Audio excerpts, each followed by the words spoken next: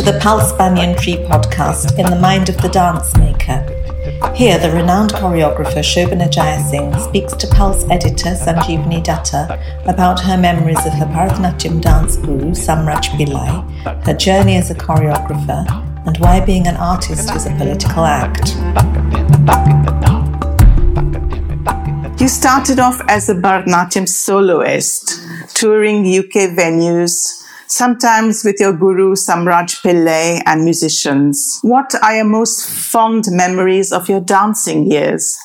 I guess being with Samraj Pillai and, learning from him, being choreographed by him, touring with him. I mean, he was just an amazing person. He really was, for what he represented, the tradition he represented as one of the oldest sort of families who had taught Bharatanatyam for, probably hundreds of years. I mean, when you spoke to him, you realize he was, his imagination was kind of dipped in ink that was very ancient. That's the sort of feeling you got from it. It's not just him as a person. It's really what he represented that I valued. He was also a person with a huge, big personality, and very difficult to predict. And he had a kind of, I don't know what to call it. I mean, he had incredible charisma on stage. He really did. He had a brilliant, brilliant voice. And just being in his home, waiting for a long time, because it wasn't like going to a college or a school. It was very, it's very personal when he taught you, if he taught you, what he taught you. So it was a very unique experience, which I was very, privileged to have. And when he was in Britain, I mean, one of the things I remember is one night when I was ironing my costume for the next day, it's quite late, 10 o'clock, he'd come and say, I have this idea for a new jati. What do you think? It's going to go like this. And he was trying to teach me, or some changes he wanted to make in a jati, in a varna, and, so between ironing and learning. So I think it's a different way of learning. It's not as we have it now in a kind of professionalized education format where you go to class and a bell rings and then you kind of do something with your teacher. It's a sort of a model where learning and living, which is so organically intertwined, that it made the whole learning experience so different. Often I'd have lunch with him in his house with his family. He had 6 children. There I learned a lot more than probably when I was dancing in front of him. He would be telling me some stories or some anecdotes. And the relationship, that I had with him, that was part of the learning. It was always a personal relationship, which you couldn't test through reason or any kind of other sort of collegiate sort of format. I mean, I remember, his father, who was obviously a very celebrated Ramaya Pillai, I remember him telling me that he would know whether the person was going to be a good dancer when they first entered his house and opened his gate. Yes. They were so attuned. Yeah, there was a kind of, they valued, I don't know whether it's right or wrong, I don't know, but what it taught me was that they valued instinct. They valued instinct more than reason.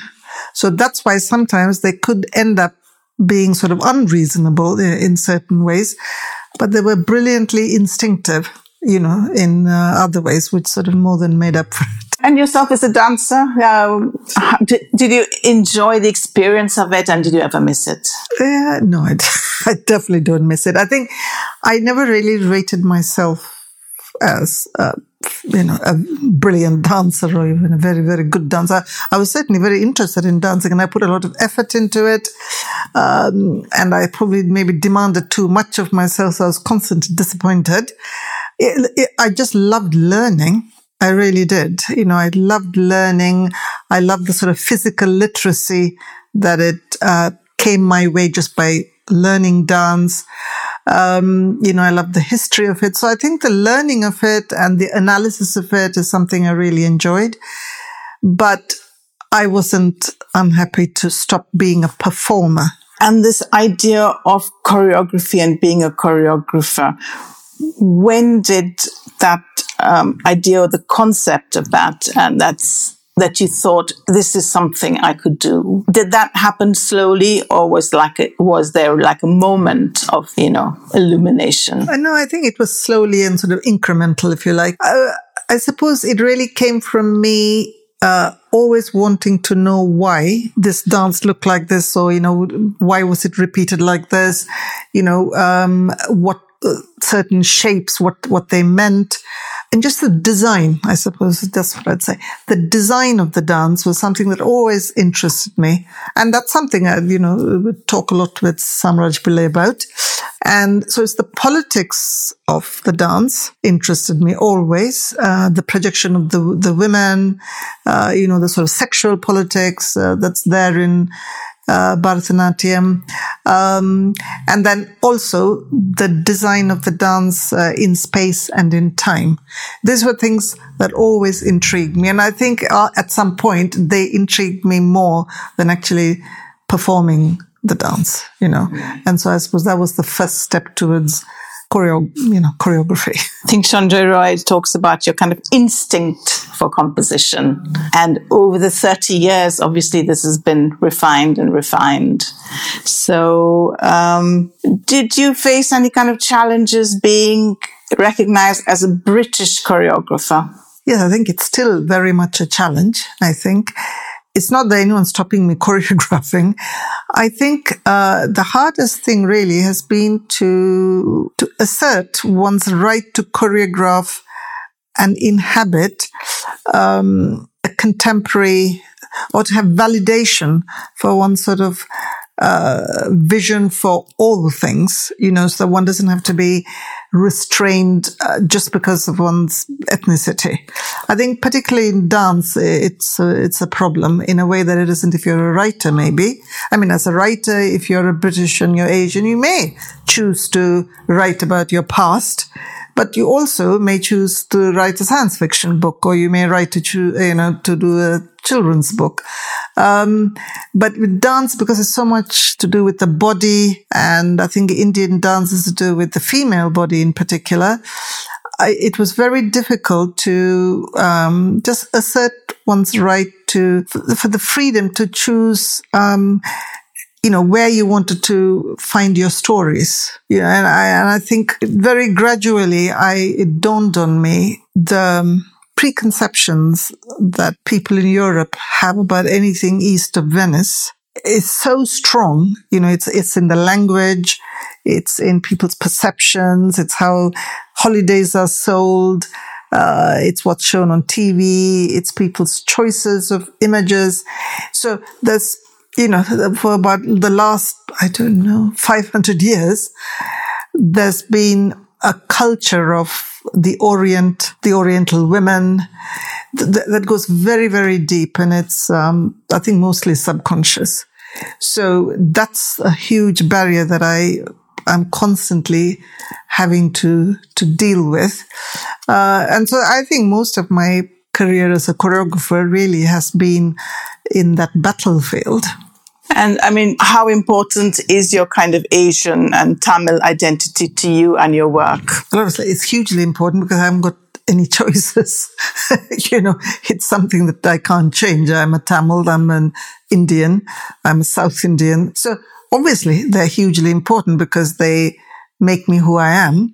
And they play a part in everything I do. And I don't think they play a greater part in choreography than they do in what I cook or what I choose to wear. I just want to talk a little bit about your work. And I sort of see your work in 3 phases. You started off working with Bharatanatyam, sort of deconstructing it and working with an ensemble style, which is, has been predominantly solo. I'm thinking of pieces like Configurations, Correspondences, Romance with Footnotes, Duets with Automobiles, and then opening up the vocabulary to other forms like Kalari in Raid, which was 1993, based on the game of Kabaddi. And then a move when the sort of adopting contemporary moves when the kind of upright spine gives way and maybe that was in fine frenzy or surface tension. So the entry of more kind of contemporary work. And lastly, I think, is a phase where you just choreograph comfortably across classical forms, ballet, Bharatanatyam, contemporary, just going beyond genre. I'm thinking here of kind of Tumortal, Staging Sheila, Contagion. My question is, how did you teach yourself the vocabulary of ballet and contemporary to be able to direct your dancers? And how did you watch a lot of dance? What was the way in which you got that confidence that style to you is just a form? It's interesting. You see three faces. I actually only see two, but that may be my lack of acuity. I don't know. There's always I think for every choreographer, there's always a phase where you're creating basically on yourself. So your body is your first territory that you plunder, I guess. As one finds out more about choreography or things that you want, you learn from everything you've done, then, the stories you want to tell actually need, at least that I found, it needed a much wider choice of movements for myself. Choreography, more than anything else, is about judgment, really. It's about judgment and choice. So you learn to exercise your judgment. In the studio, what happens, at least for me, whether they're ballet dancers or whatever technique they've chosen, is you make sequences, Mm-hmm. Choreography is how that sequence becomes a phrase in some other bigger picture. So that other bigger picture is not that, it's influenced obviously by whether it's a ballet dancer or a hip hop dancer or a Bharatanatyam dancer, but over and above, it's a bigger picture. So, there's something one has to do about drawing the ballet dancer into the bigger picture. But I think the difficult thing is to have that bigger framework in mind, what it is one wants.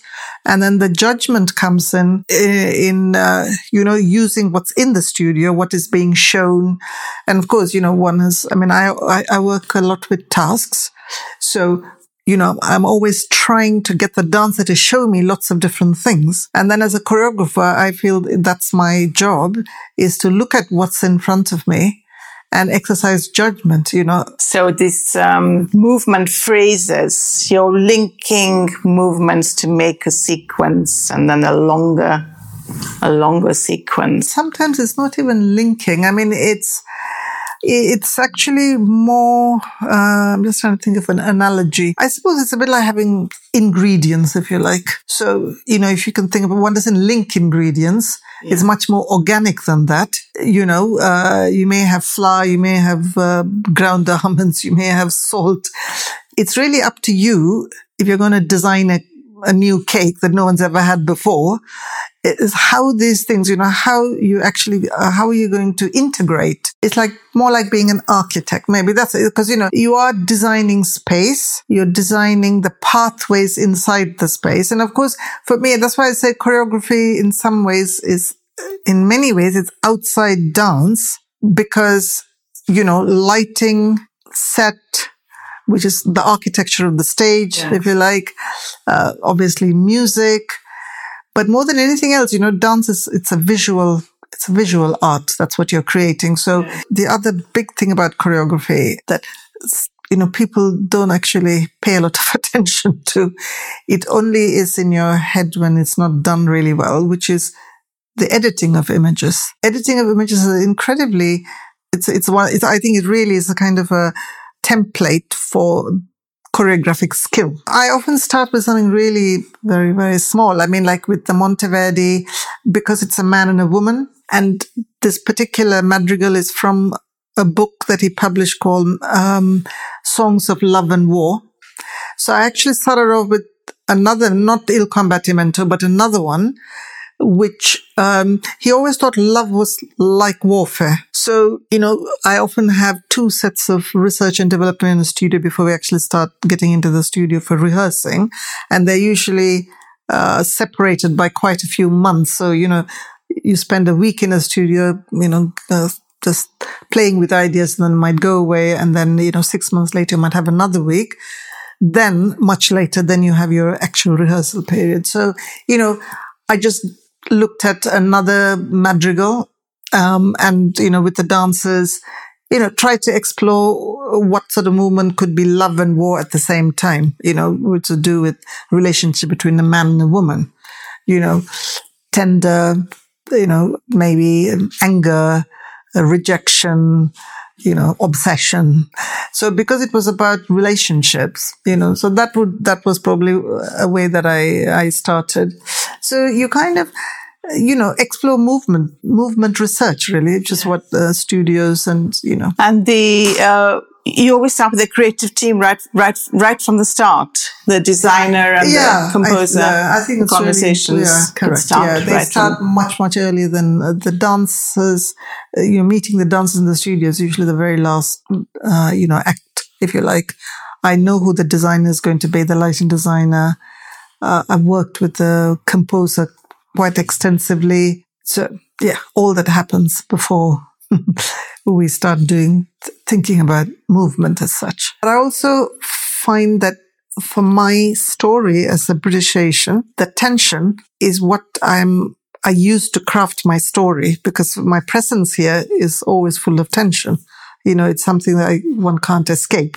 Actually, the tension that's in Bharatanatyam is it's a big thing in my toolkit. I also, probably when I'm choosing the dancers whom I think would be interested in working with me, those are the dancers I'm drawn to, people who have a certain muscularity about them. They enjoy working at, kind of like a fever pitch, I suppose. It's interesting you say that, because I was listening to your podcast about Two Mortal, and the remark is that you're in the sacred space, and which evokes certain feelings of reverence.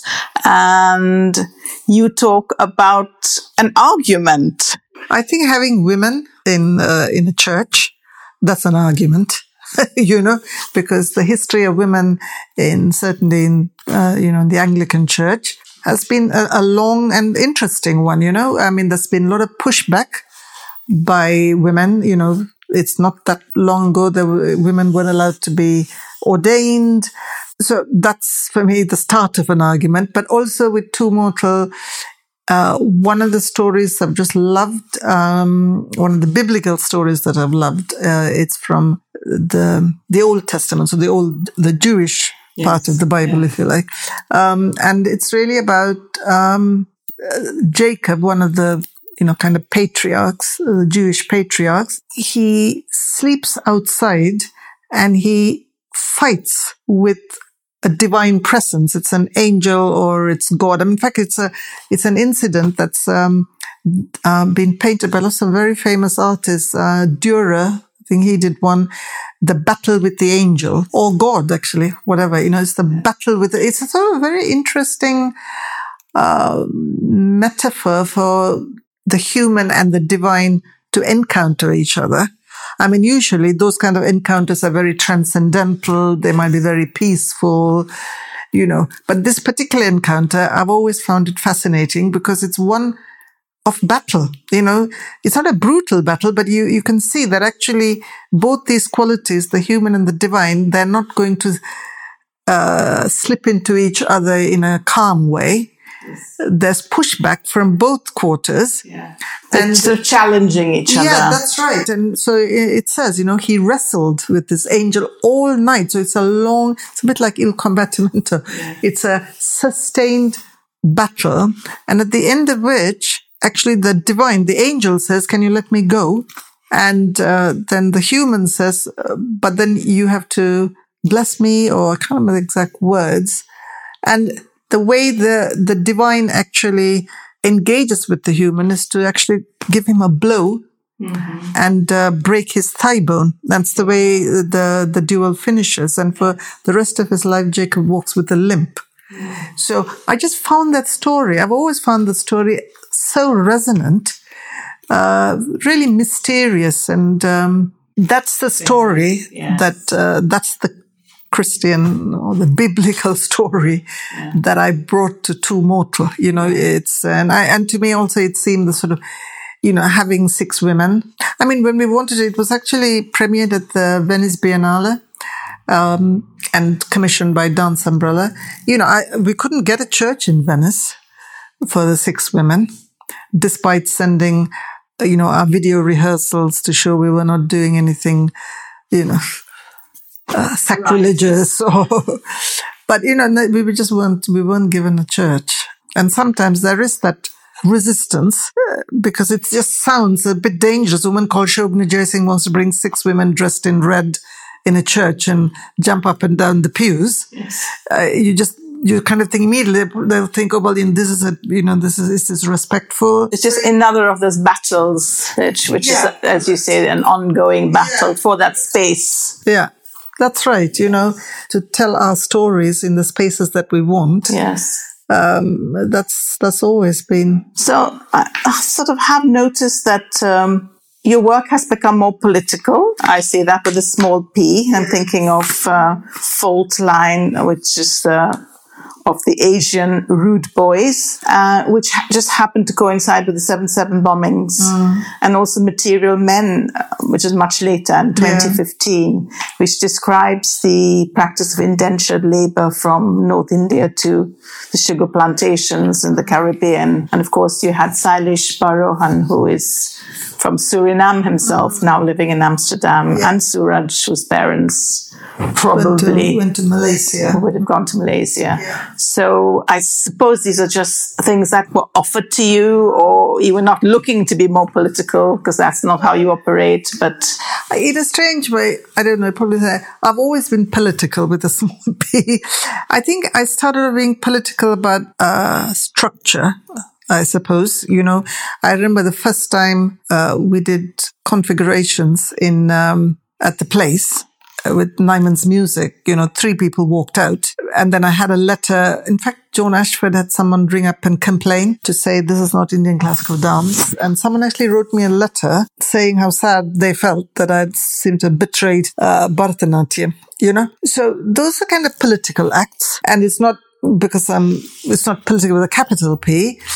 But if by political one means interrogation, I think then that's something I've always been interested in. And also, as I said, my stories have really come from my sort of experience of being an Asian in Britain. I think that's always going to be a political experience, whether one wants to or not. One can ignore it. But if you actually want to have a magnifying glass and actually look at how one lives one's life here, you can't help it. You have to notice, yes, it's a political existence, but obviously it's a choice whether you want to use the rhetoric of that or whether you want to be political in other ways. I think it's somebody who said all poetry is political, or maybe they've said all poetry is radical.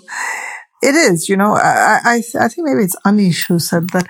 By being an artist, I think that is a political act per se, So for me, it wasn't a big change, or at least I didn't perceive it when I did Material Men, for example, because I've always been interested. I mean, I am a product of the post-colonial era, I'm really telling my story. I'm mining my own history, if you like, because we're all here, or I'm here, because of the empire and decisions people made.